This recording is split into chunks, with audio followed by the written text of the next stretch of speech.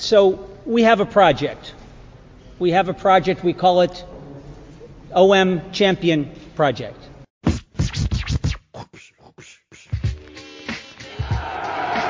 de Pelé vers Tapin qui dévie habilement vers Chris qui reprend et but fantastique de Chris Waddle.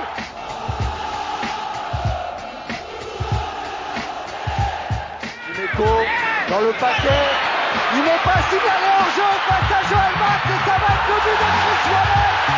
But de Waddle, 1-0 pour l'Olympique de Marseille.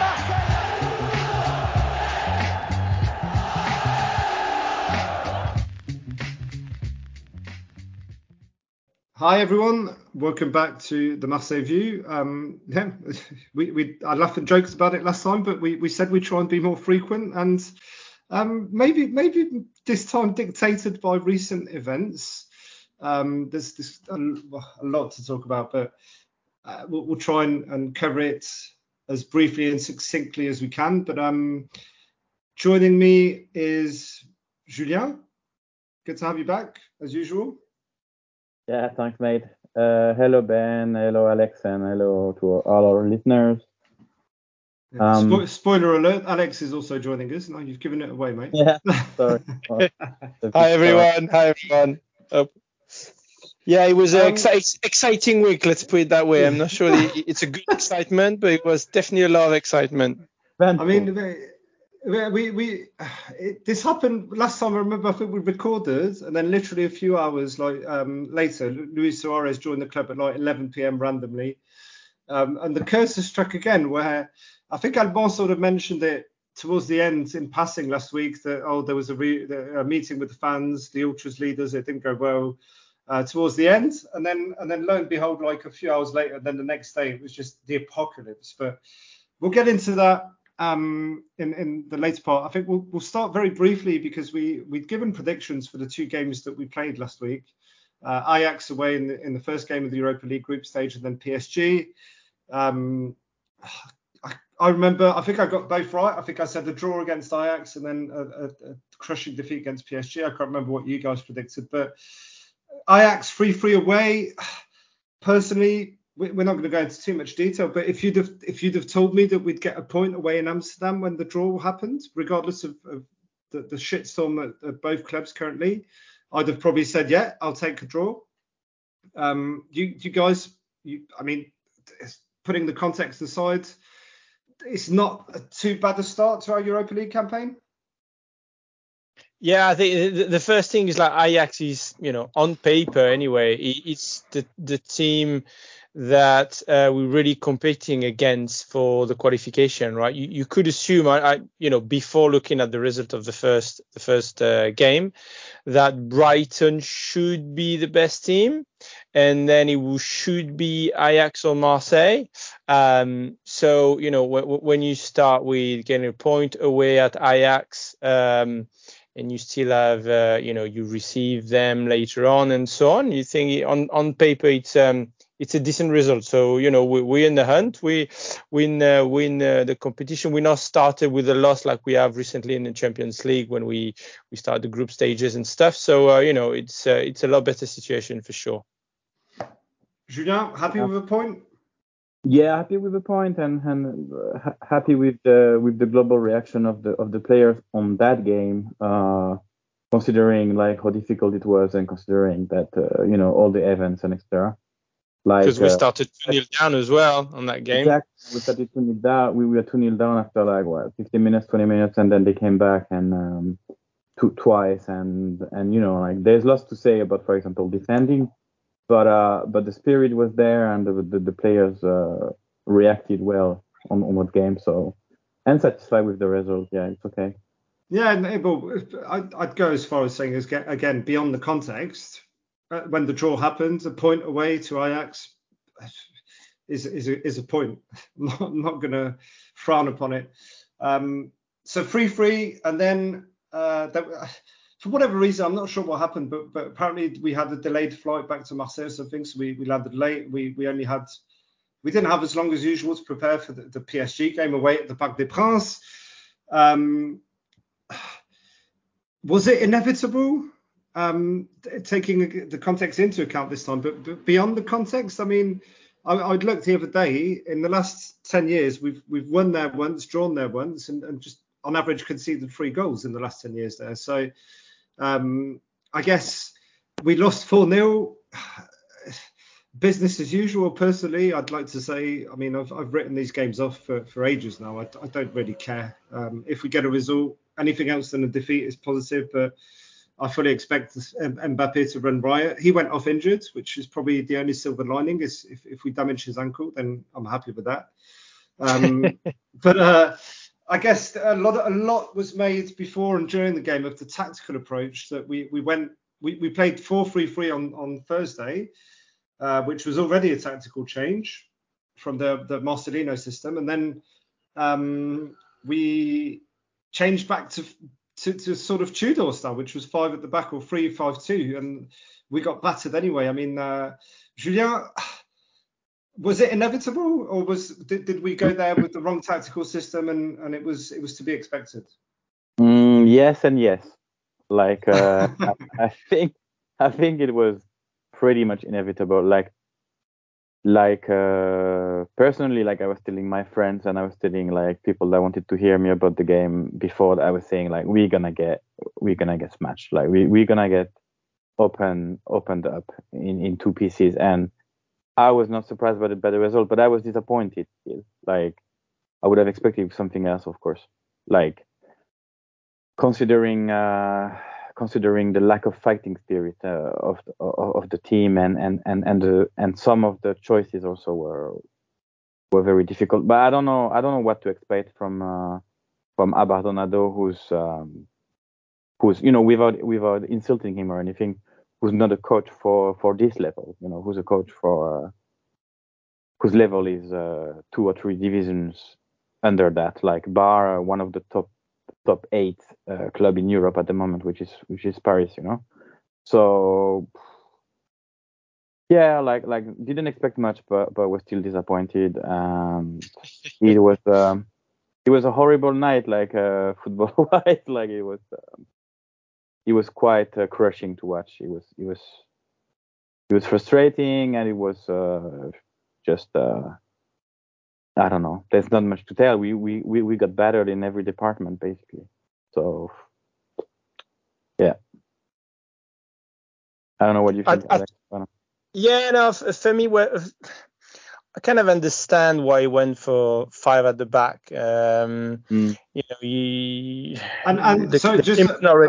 Apparently, because bear in mind that we'll discuss the incidents, but because Longoria had stepped back and Ribalta and Marcelino left during the week, we'll get into detail in that just after this. But apparently, David Friot, who's like I'm not even sure, is he like the director of football or the director of strategy or whatever?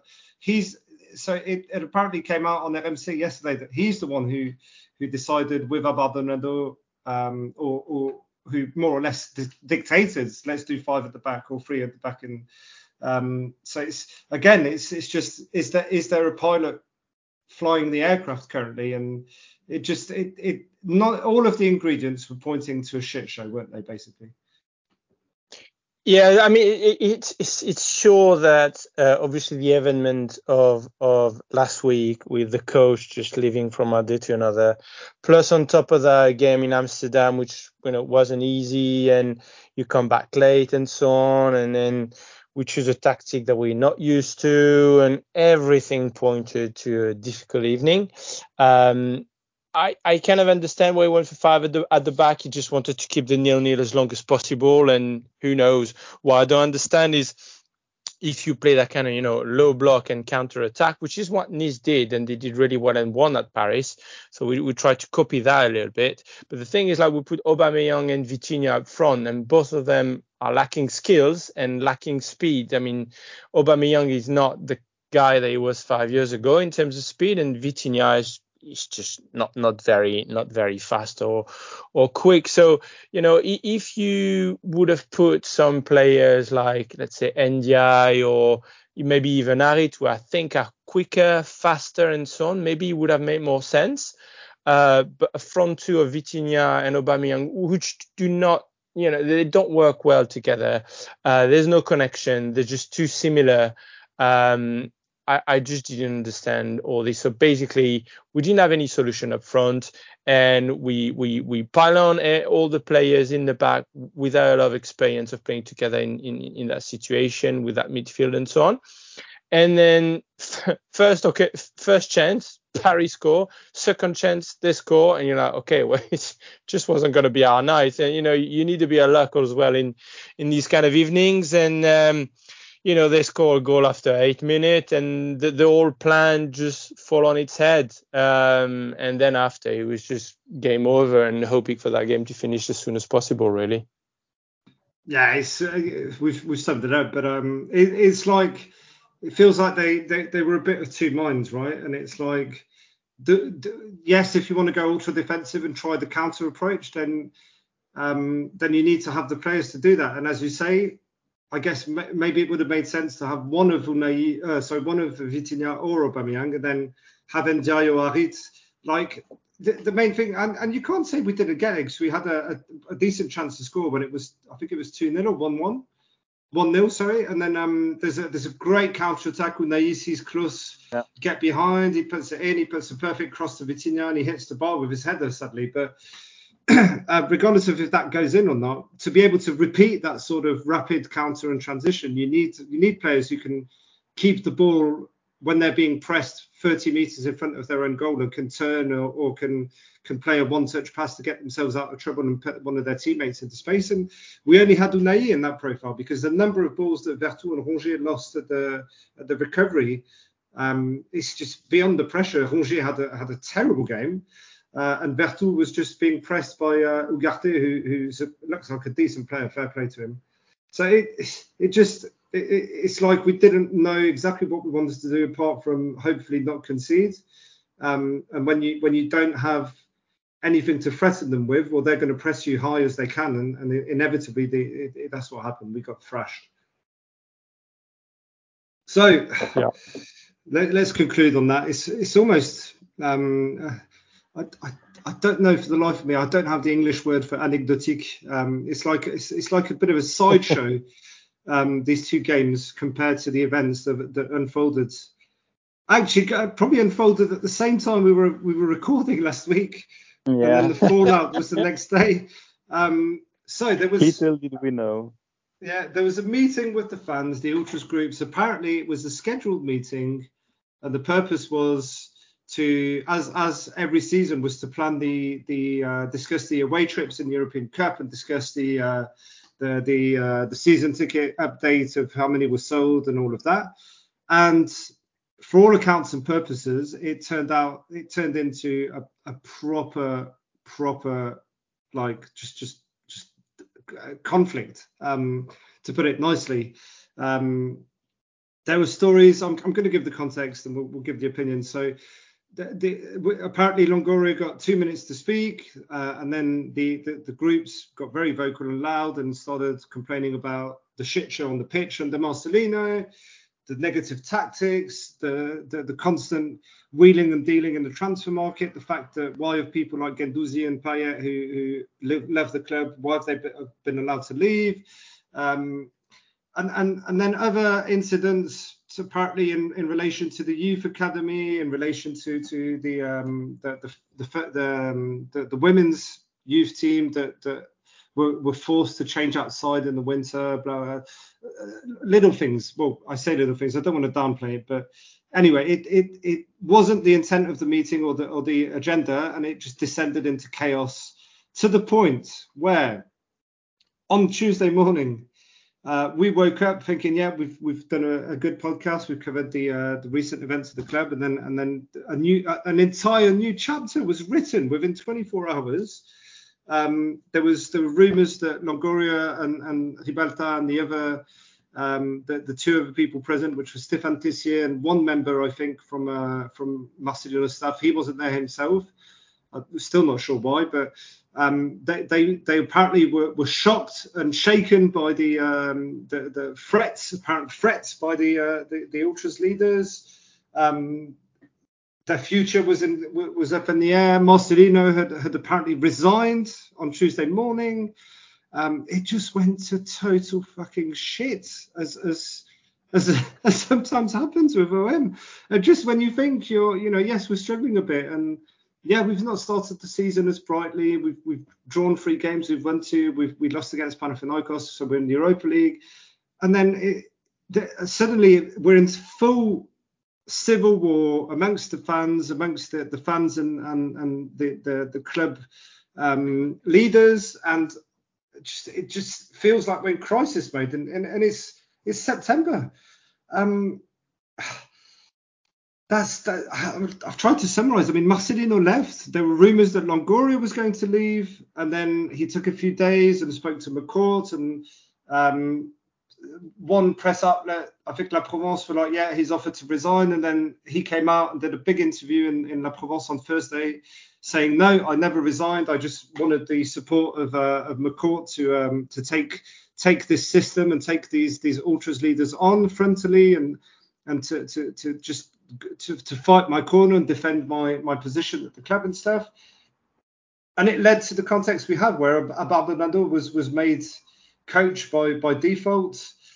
We don't have a manager, and we almost didn't have a president within 24, 48 hours of that meeting happening. And before we go into the reasons for the conflicts and all of that, I mean, Alex, let's put it back into context. We wake up Tuesday and this is going on, and it's like, how do you react? How did you react? What was going on? The way I reacted is like, oh no, here we go again. Like, I've been following this club for 35 years. The number of times that I've seen the groups, the fan groups, putting some pressure on the club, usually it was kind of linked, at least on on face value, let's say, about what's going on the pitch and the sporting situation. But so many times in my life, but it's totally disproportionate, the kind of pressure and anger that we're showing, to the club or to the president or to the players compared to the actual situation. And a lot of time later on, you kind of learn that, after this kind of crisis that we had, I'm talking against Roussier, against Marchand. Marchand, was it the guy with Louis Dreyfus? With who else did we have? A president that were under huge pressure as well. Boucher. I mean, every time it's constantly, every 3 years, every 5 years, something like that happened. And every time you're like, wow, that looks a bit disproportionate. And then the whole thing start to blow up, and change of president, change of squad, and shit season and so on. And every time you learn at the end, there's always something linked to tickets, to season tickets, to some kind of money somehow that some of the groups receive, or if it's not at every case, it's almost every case. And that's why I've in the chat with all our friends in UKOM, I've always been always at least trying to pass the message that what we're living right now, with the last couple of seasons where we finish, in the podium, it's good but not great. I do understand that, but these are the good days, because I always knew that, we're around the corner. There will be a big issue where the whole thing will blow up, and I was convinced that it would happen. I wouldn't know when, but I knew it would happen at some point in the next year, 2 years, 3 years. So it's a surprise, but it's also like, here we go again. I knew it was going to happen, and the whole thing blow up again. So what will happen now? Are we're going to start to put all this season into something shit, and you have to restart and rebuild everything, and hopefully, let's say you finish 6th and you don't have the Champions League, and so hopefully next year we'll be able to recruit decent player, with a new president, new coach, whatever. And it's like, I'm just tired to restart from scratch every 3, 4, 5 years. It's fucking depressing. So, to see Longoria coming out and having a fight and saying that fuck that, I want to change, I want to make some change, gives us a little bit of hope. But the thing for me is like to change all that system is extremely, extremely difficult because some of these fan groups, first of all, a lot of people in this fan group are really good people who are extremely passionate about the club. I'm just talking about some leaders of some of the fan groups who have a bit their hands in different pies, and to the point where they don't want change. So, for instance, it seemed that in this case, a lot of it, when you remove the smoke screen, the talk about the way the club removed Mandanda, Payet, the way of the youth team, the ladies' youth team, they had to change, and the dressing room was shut, and all that is just shit smoke screen for stupid. Excuse me with that type of language, but it's just smoke screen. And you could see the day after the event, the first thing that one of the group, the South winners, just posted was about don't touch our minnow, don't touch our little kids from the academy. And when you dig a bit deeper, the whole story is Longoria did an assessment of the academy, realizing that the level was shit. As we all know, we've all been saying for 30 years that our academy is shit and we don't know why. And we've learned that a lot of kids from the academy coming from Marseille, which is like, let's say a good chunk of them, let's say 30 of them or whatever, they've all been chucked out because they just don't have the level. And Longoria wanted to change that and bring some new recruits from all over France. And the success started to come a little bit over the last few years with the academy, starting to have better results. But the thing is, like, some people, and I don't know who, I don't know what, but some people were getting a lot of kickback and money kickback from these Marseille kids playing for the OM. And so by removing and getting rid of these kids who don't have the level, a lot of people were getting very angry because they just couldn't get their money. And that it seems to be the story. So basically, the smoke screen of the situation, the coach, all that, just forget about it. That is not the issue. We didn't even lost one game in the league so far this season at that point. So it was all about some kickbacks which were not coming anymore. And because of that, some of our fans are decided to fuck up our club. And I've seen that repeatedly, over the years. I've seen that at least 5 or 6 times, and I'm just very pissed off. And don't get me wrong, there's some. They have the right to go and talk to Longoria, and they have the right to say, why are we changing style again? Why this coach? This coach doesn't play the style that fits in our DNA with these low blocks and so on. If the conversation was fair and on good terms and putting some right questions about the sporting decision on Longoria lately, which are, I think, some of the things he's done are questionable. But to realize that all this and going to threat and everything was actually all down to the kids for the academy and some kickback, it's just disgusting and demoralizing. And it's thinking we're going through another crisis is just depressing, to be honest. Yeah, sorry about the rant. No, but you've summed it up. But I think we're all going to go on one, I guess. But Julien, over to you. I mean, yeah. Like I agree with a lot of what Alex said. I think maybe I still think that the event that has let's say made all these things happen faster is the elimination in against Panathinaikos, though.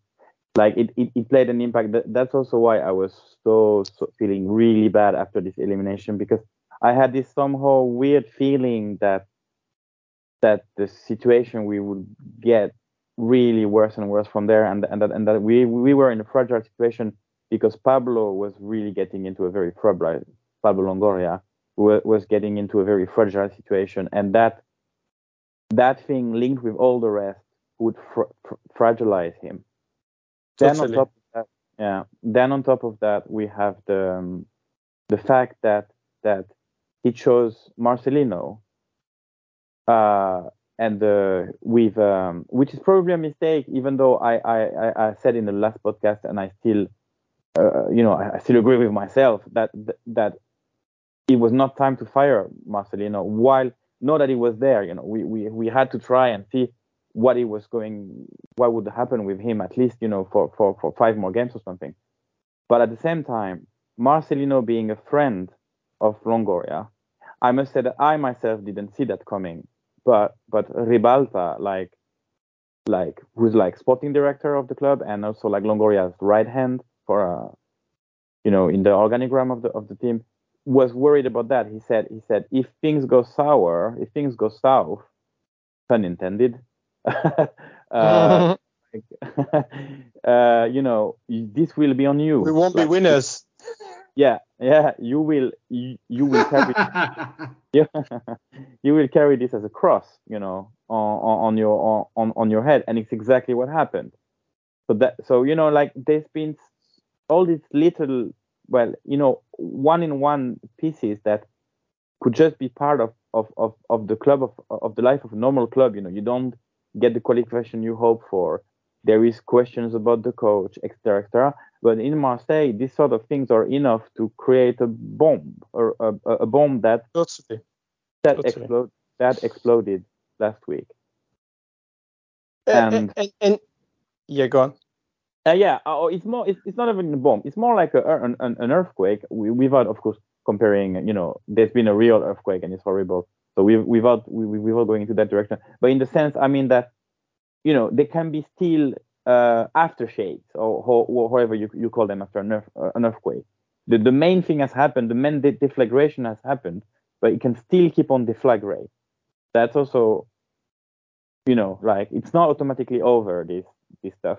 And if Pablo now goes trying to change something, which it's also sad, like trying to change something and modernize the club in some things sounds like he's going on war against the group leaders, and we're gonna use like war words, which I hate personally, because there is real wars going on in the world, and I don't like to mix things up. But the problem is, like, in our club, trying to change something, trying to modernize, trying to bring things to standards of the 20th century, of the 21st century, or like going to war, and that's part of the problem. That's part of the big problem. But and you can extend that to the whole city. Obviously, I'm from Marseille. I've lived there for 20 years and so on. And that's the whole problem. Is like any kind of Marseille as a city, as a mindset, is so linked to relationship, little deals together, something under the radar, and so on. That even in companies, in business, in anything, change is complicated, because if you change something, someone in the web of people is going to lose out, and therefore he will have friends to make sure that he doesn't lose out. So changes don't happen as well as it should. So like you compare a city like Marseille, why couldn't we be like Barcelona? It's Barcelona is extremely successful and so on. We're on the coast. We're there. We could be all our big pork like Genoa in Italy, but no. Same. It's a city that is just so far from its potential because of its style, which is part of his, why we love it, and love hate as well. Part of the charm. It's part of the charm, and I do get it, but at some point, be a Marseillais, seeing how difficult it is for my city to be ahead on anything, and on top of that, now you have it even on the football club. You see all that weight of network and web of people who want to keep the system in place. They don't want any change, and you're like, but we want our club to be top 20 in Europe, but we are fucking not even top 50 currently in UEFA ranking. And every time there's a new owner putting loads of money and so on, and nothing is working because of what partly is because of the general environment, which is it's negative. It puts a lot of pressure. There's a lot of influence within the club, within the academy, which make things, just the same and always going, full speed to a fucking wall before we restart again. So yeah. There's not much to add to what you guys have said, and the systems are the systems, right? And we've discussed it, I think, previously on the podcast. And Marseille is a bit unique in the sense that the fan groups have the tickets, and so they do have a voice. But I think it's a fine line. I mean, maybe sur le fond, as we say in French, deep down, the reasons and the problems they're raising, yes, they're absolutely right. If things are a bit dodgy with the youth squad or with the female team having to change outside in winter and stuff, yeah, okay, but it's the way it's delivered, and it's always the way things happen. And in Marseille, with the style, which is either very aggressive, well, it's either usually a combination of both. It's very aggressive, very direct, but it's also usually very amplified and exaggerated and taken out of context, which again is a bit of the charm of Marseille, which is a player misses a control, then he's shit, and write him off, and he'll never be good anywhere else or in his life. But it bites both ways, and it's like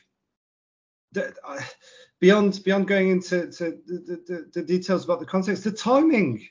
I mean, just think about the timing, for fuck's sake. We're about to start our European campaign, and we're playing PSG and then Monaco away, all of these games away, because due to the Rugby World Cup, the Stade Vélodrome is being used. And maybe that's a good thing, actually. The worst timing. Maybe that's actually a good thing. But maybe it's a good thing, because imagine we were playing at the Vélodrome, the atmosphere would have been very tense. But against Paris, imagine. Oh dear. Lose 4-0. Oh dear. But again, it's just like there comes a point, Alex, and just to summarise, it's like yes, these things need saying, but again, with the underlying context and the underlying situation in Marseille, which every president has had to face, as you've said, Alex, and you look at the just the longevity and the average lifespan of a president and a coach in Marseille is 18 months. So there's never. It's partly due to this situation, and it's a large part. It's even worse. The large part of the reason we're here is because of the constant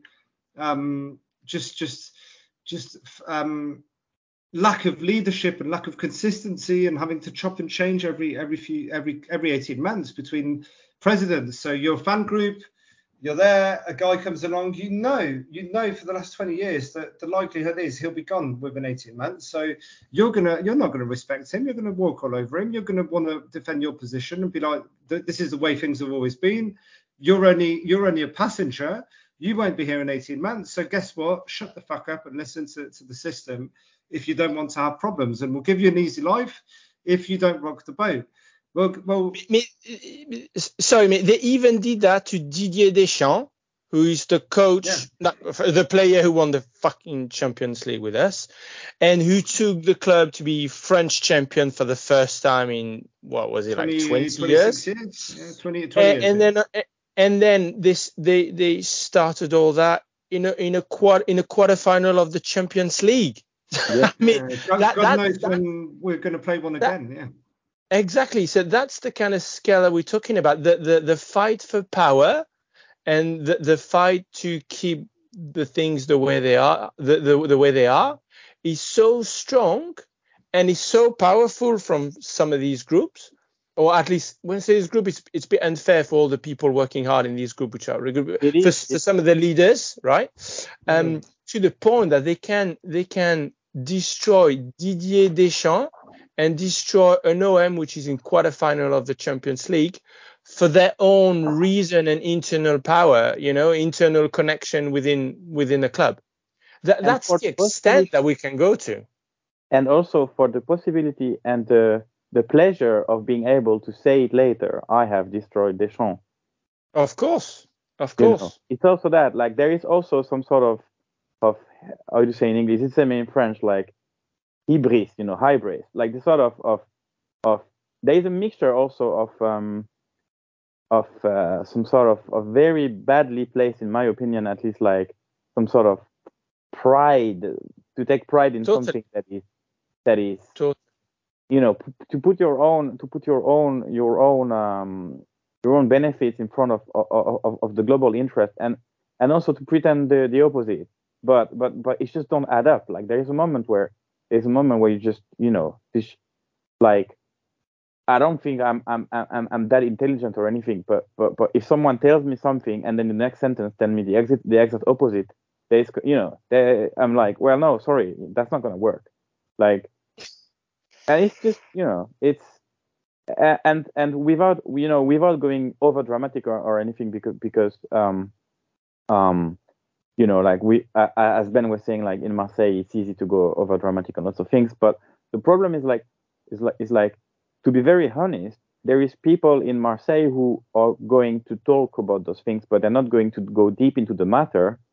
Normal fans, normal supporters, former members of the groups, or they can still be in a group, but they might be a bit like on the side or something, and they will clearly say like, sorry, I am not at liberty to talk more because I live in Marseille and I don't want to have problems.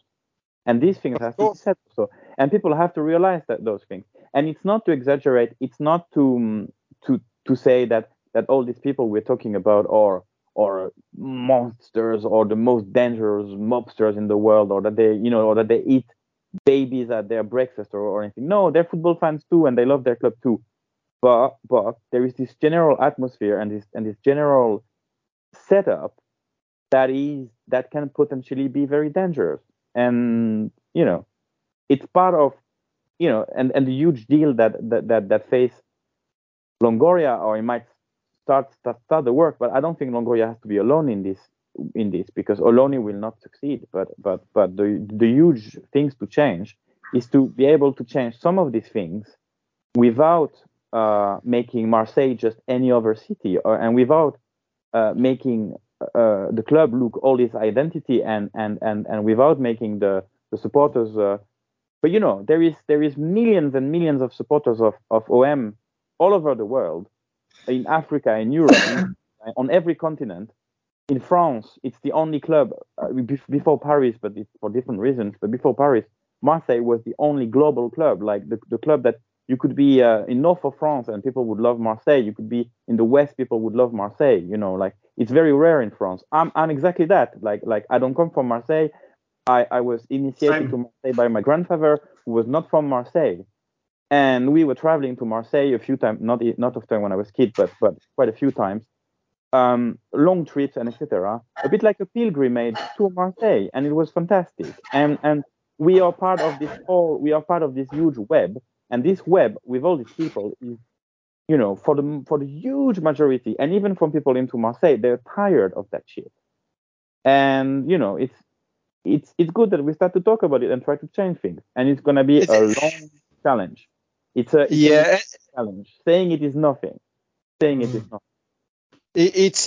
a huge challenge. I'd say the only thing and the only difference compared to all the other 6, 7, whatever number of crises that I've seen before, the difference now is you have internet and Twitter and so on, so you can easily have access to a lot more information and disinformation as well. But you know a little bit more about what is going on behind the scene, what is going on in the academy.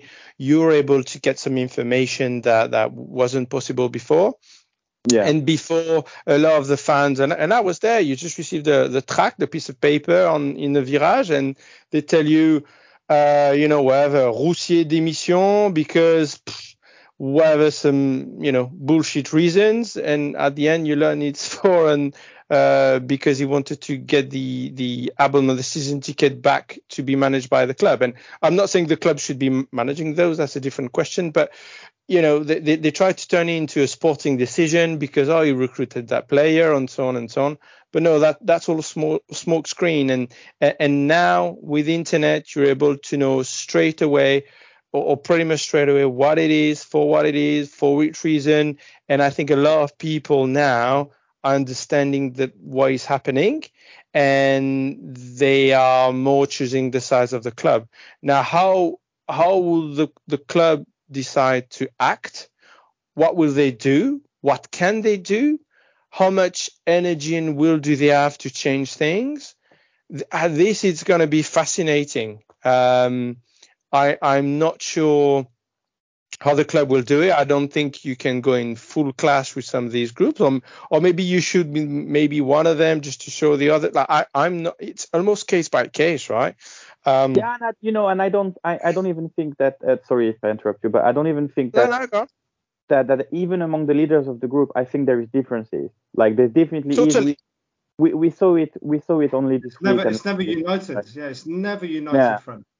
Exactly. And that's what Marseille is all about. There's no, you could see just in the stadium, there's so many fan groups and they each one sing their own songs. And so, like that's the way Marseille is. And what you need is for sure is to clean the inside the club. So the people working at Olympique de Marseille, inside the actual business element of the club, and clean out the academy to make sure that bit is untouched from, as much as possible from the environment, let's say.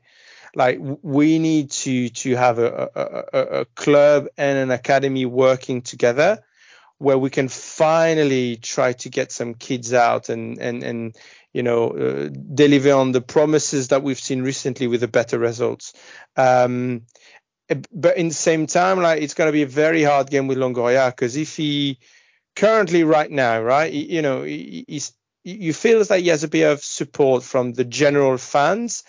You start to feel that some of the fan groups and the leaders of some of these groups are starting to, quiet down, or even start to say, oh no, it was a bit too loud, but we're going to follow you, Mr. Longoria, and we want the club to succeed. And you have some groups who are still very much at a clash with the club. So I think it's very key to sort out the sporting situation by choosing the right coach, which would be extremely difficult considering the situation, the environment, and so on. And a group that is maybe lacking a bit of leaders, a group of players who is lacking leaders, but finding the right person so the general fans would not turn against the club and against the president for sporting reasons. So I think it's very important the next stage, like which coach we're going to recruit, to make sure that the sporting things, like the football, stabilize. So then you can start to attack the changes of some of the relationship with some fan group and with the academy and so on. But if, for instance, you take a coach which people do not like, and then results starts to go south, and then you start to have the whole stadium against you. And then I've lived that many times as a fan, because I was season ticket holder for more than 12 years. And when it really turns, it's almost unsustainable for a president to stay. So these few weeks, the decision that are going to be made over the next few weeks, at least on the sporting side, would have a huge impact for the overall McCourt experiment with OM over the next few years. Yeah, I don't have much to add, but yeah, it's going to be interesting. And again, it's the whole context is so hostile, as you say, that if you're Longoria, you look at the list of available managers as free agents. I mean, you had Nagelsmann on the list. I mean, I'm talking just in general, right? Conte, all of this, and some people are so disillusioned to the point where they're like, oh yeah, why aren't we trying to hire these guys? Well, would they even fucking pick up the phone to Longoria? I doubt it, even if things were going well, right? And then you get to a point where you're like, okay, so what is the least worst option for all the reasons you guys have just said, which is you have to meet halfway somewhere if you're the club, because you pretty much declared open war on some of the practices and behind the scenes things that are happening, and the whole sort of blackmail and some of the systems that some of the fan clubs leaders have, and all of that dodgy system. Longoria, fair play, he has cojones. He's taking it on. He's decided to stay. He's declared war and said, yeah, I'm going to work with local businesses. I'm going to work with the Justice Department and all of this. So we're not gonna go quietly. Fair play, but this is when we're going to realise the true extent of this system and how far it extends. And politically, instead of appeasing the situation, you have someone like Samia Ghali, who's the right-hand person to the mayor, coming out, who's been photographed. They both have, the mayor as well. They've been photographed in the stands with the South winners and all of these characters, and they're coming out saying, "Oh no, Longoria needs to chill. This is just Marseille. This is a thing. This is how things have always happened." Yeah, it's counterproductive. But it gives you an idea of how ingrained this mentality and how ingrained these systems and this, I wouldn't say corruption, but how ingrained some of these questionable dealings and relationships and the influence that they have and the impact on the club. And yeah, it's going to be an interesting next few weeks to see how the club approaches this. Yeah, it's going to be very difficult to change. The last time this happened was just before Euro left, and there was this whole Agora thing, which is shit. The fans started putting pressure on Euro to leave, and the pitch side was pretty bad. It was the last season under AVB. We got humiliated in Champions League and so on. And he tried to start this thing, and we were part of it as UK-OM, and all the fans in general, they were like, "What the fuck are you doing? You can't touch the fans. We're the heart and soul of the club," and all of this. And then they went on to burn the training centre, right or wrong. Again, the reasons were right, but the way they decided to protest was wrong, because it was violent and they caused damage, and it ended up costing something like 10 million to the club to repair the commanderie, whatever. But maybe the public opinion seems to be a lot more, lot less supportive for the fan group's actions, and a lot more supportive for, fuck's sake, yes, not everything's perfect, but we're better off than we have been for years. Don't burn everything, because there's still a full season to play, and it's too early, and it's difficult to back some of the fan group's leaders' positions calling for the resignation of everybody, when actually what's the alternative? The alternative is fucking Macourt knows nothing about football, and he gets duped and hires another hero, or he parachutes one of his American guys in who knows nothing about Marseille and the club, and we start from square one again, and the whole system gets back into place, and this poor person isn't up to the task. So we'll see how that unfolds. Just to balance on what you say, because you're totally right.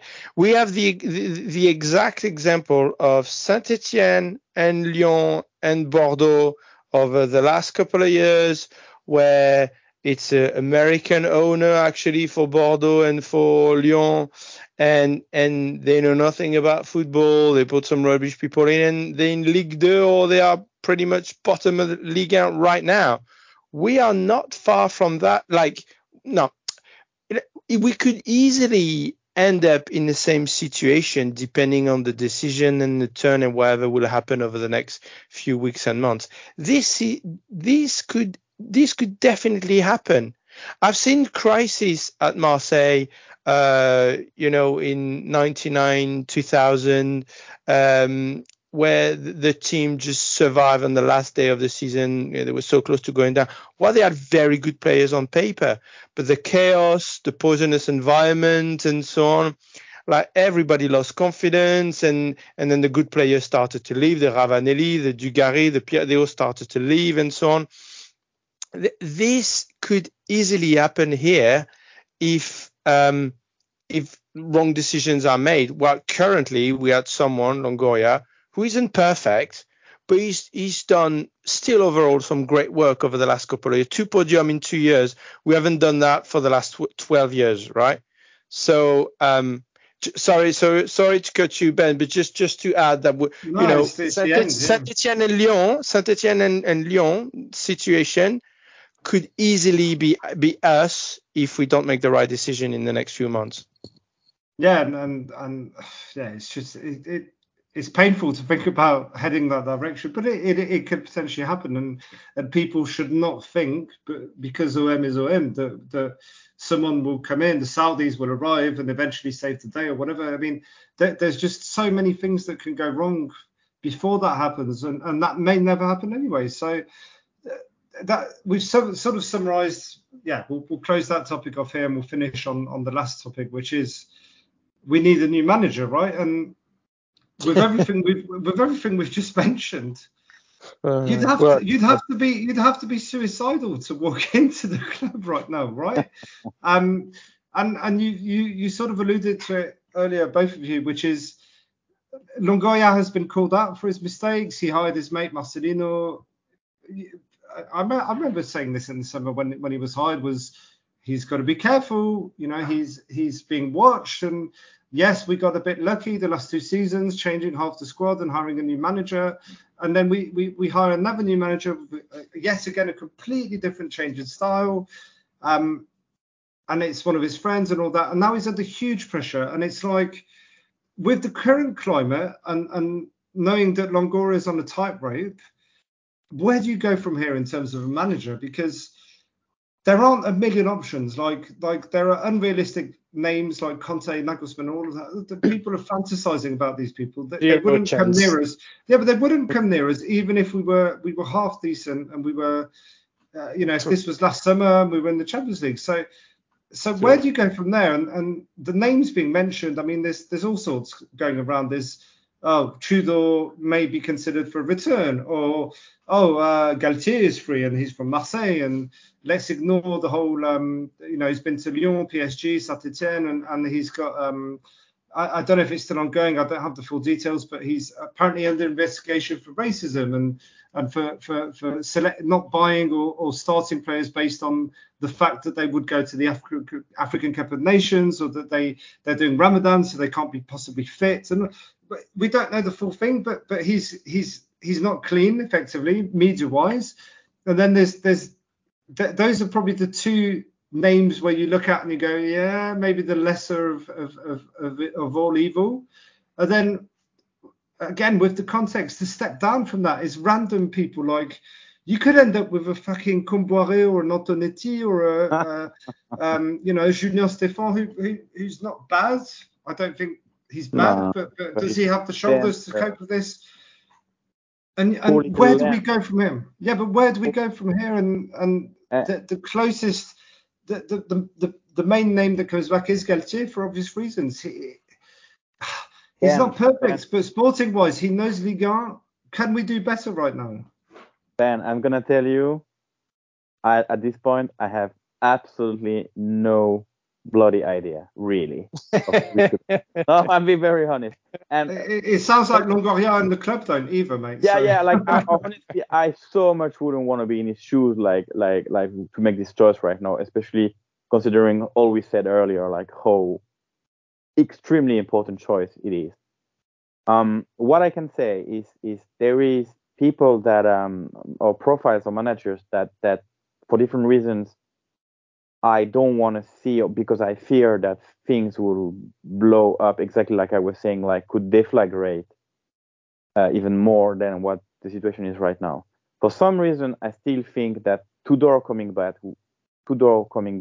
would actually be a potential catastrophe, in the sense that he left not in good terms with quite many of the players. Okay, some of them are gone, like Guendouzi, for example, and Payet. But considering like his style, the fact that this year they didn't make the same physical preparation, I don't know how different it was from Marcelino, but it's complicated. And a lot of the players look cooked. They look already knackered. Like Kondogbia looks completely over it. Yeah. Yeah. So it could also be that that the Marcelino's approach, like what his team was doing, was a whole different approach, or it's hard to tell. But Tudor, I don't know. And comebacks to club, especially after a short time, sounds complicated. I would almost, but I fear Galtier's arrival even more, I think, than Tudor. Like in my head, I read good, like what is potentially good arguments, pro Galtier in this case. So I don't know exactly what to think. I'm not anymore like, I'm not gonna stop doing the Marseille view and stop watching games if Galtier arrives. Unlike some good fans I know are saying, or have been saying, but I'm still very worried. Like with his last declarations, with the fact that he has this trial, this court case going on, with the whole situation, with the fact that he was in Paris just before, with I don't know, and I'm missing maybe some more. Funny, like Galtier 3 years ago, I probably would have signed for him, but now I'm worried. And then the other names, like I hear Julien Stéphan, yeah, nice, no, but the poor little lamb is gonna get eaten alive. It's like people were saying that Marcelino was too tender for the club. Bloody hell, Marcelino has 30 years as a coach under his belt, like, and people thought he had. Julien Stéphan is too young, too fresh, too naive almost, Too, I listened to the guy's interview. He's still full of illusions about football. No, he's not. He cannot make it in Marseille right now. So I don't know. I really have no idea. I would have liked Quique Setien. I said it in the group, like because it's a sort of like old Yoda, like and a very beautiful football and etc. Yeah, but you'll get it's not going to appease the situation because the fans are going to come out and say, "Oh, another Spanish guy." Oh, Spanish? They are that stupid? Yeah, they are apparently. It's like, they're going to say, "Oh, it's another guy from Longoria's network," and some of them probably going to say that. There's just zero. Basically, the patience is at minus. It's not even zero. It's at -10 right now. And it's like, no choice is going to be a good choice. Everybody will be happy, whatever happens. But as you say, it's like, do you? If you're Longoria, you've got an impossible job. Do you take the easy option to appease the fans in the short term, or do you think you want to try and get a guy who can do 2 years? No, yeah, like honestly, if I personally, but it's only personally and it's worth nothing. But if I would make a choice right now, if I was in Longoria's shoes, I think I would go for just the way he has surprised us with Tudor, or sometimes he has surprised us with some players.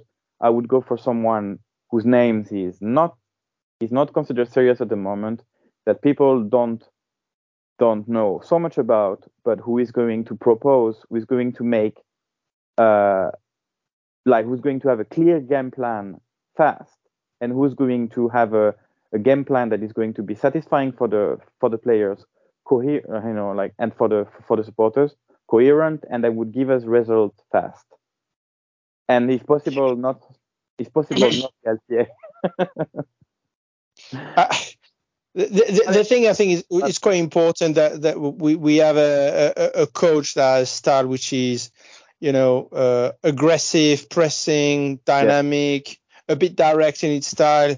Problem is like Galtier is it's a bit like a Marcelinho in terms of mid-low block, 4-4-2 standards, a bit more punchy than Marcelinho, thankfully, but. Yeah, but he knows Ligue 1, right? So again, back to the lesser of all evils.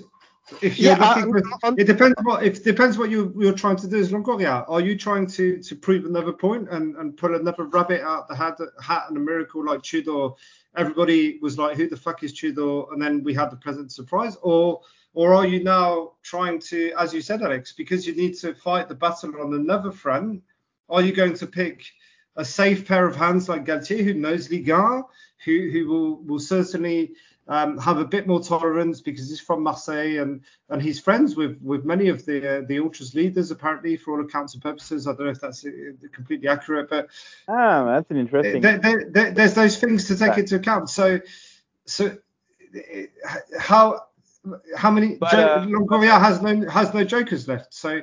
But sorry, Ben. But you're saying so. Excuse me, Ben. So you're saying that Galtier is apparently friend with the people that Longoria is trying to go to / war again. I mean, I don't have the details, but seemingly, apparently he's close to Cataldo. Apparently he's close to a few of those people. He's from Marseille, right? No, but he's from Marseille, right? So for all accounts and purposes, forget sadly the racism thing going on and stuff. We don't know if that's true. He may be found innocent and all of that, but right now it's like people have wanted him for years. for right or wrong reasons, whatever, if he's willing to come, on paper, he knows Ligue 1, he will steady the ship, he will probably end up getting us top 3. It won't be glamorous, it won't be spectacular, but it will be highly fucking effective. But it's just that the reason I'm more critical of the reasons, and the context of why we've arrived at this position, which is whoever comes in wasn't first choice, and they're basically coming in as a pompier, as a fireman, as we say, to put the fire out and to try and get the team winning again, so that Longoria doesn't have to worry about people criticizing the results. And he can fight the other battle, which he's clearly started. But Alex, over to you to finish off on this before we end. No, I think it's almost an impossible impossible job. Because you need someone strong enough to steady the ship, and you need someone for whom OM means something. Or I mean, otherwise, why would you go in this mess?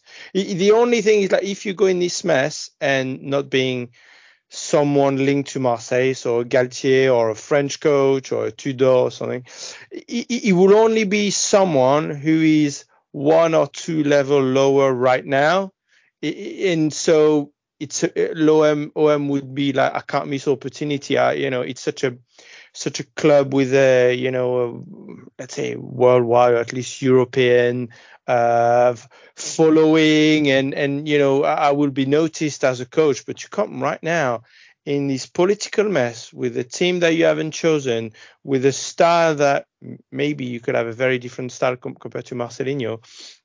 I mean, who fits the bill if it's not one of these names? Like, I do not know. And if you take one of these names, if you take Galtier, in the internal politic of say with the fans, a lot of OM fans hate him because he went to Paris and because of some of these comments, racist comments potentially, and so on.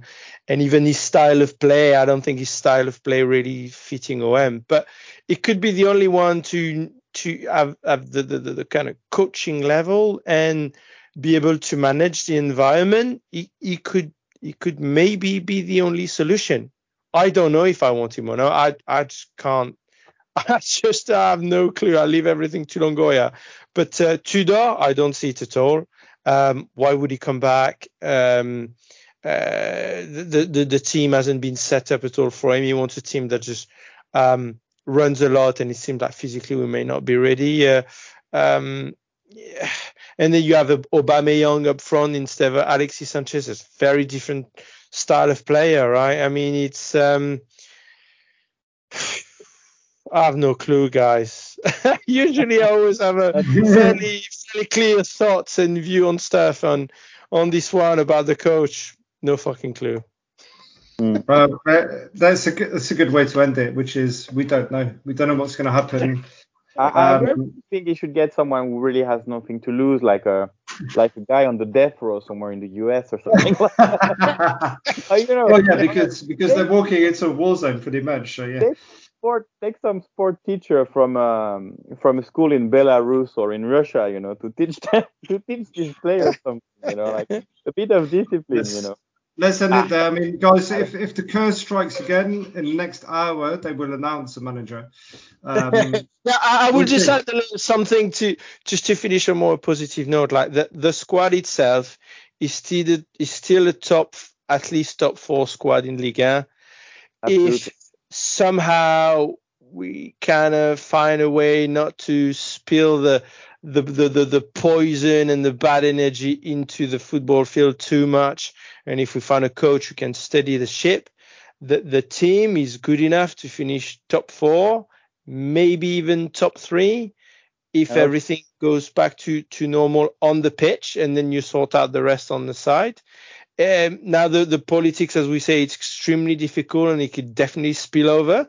But the squad is still good. We still have enough talent to finish, the good position in the league. So the next decision on the coach is just so important. The squad has a few leaks and a few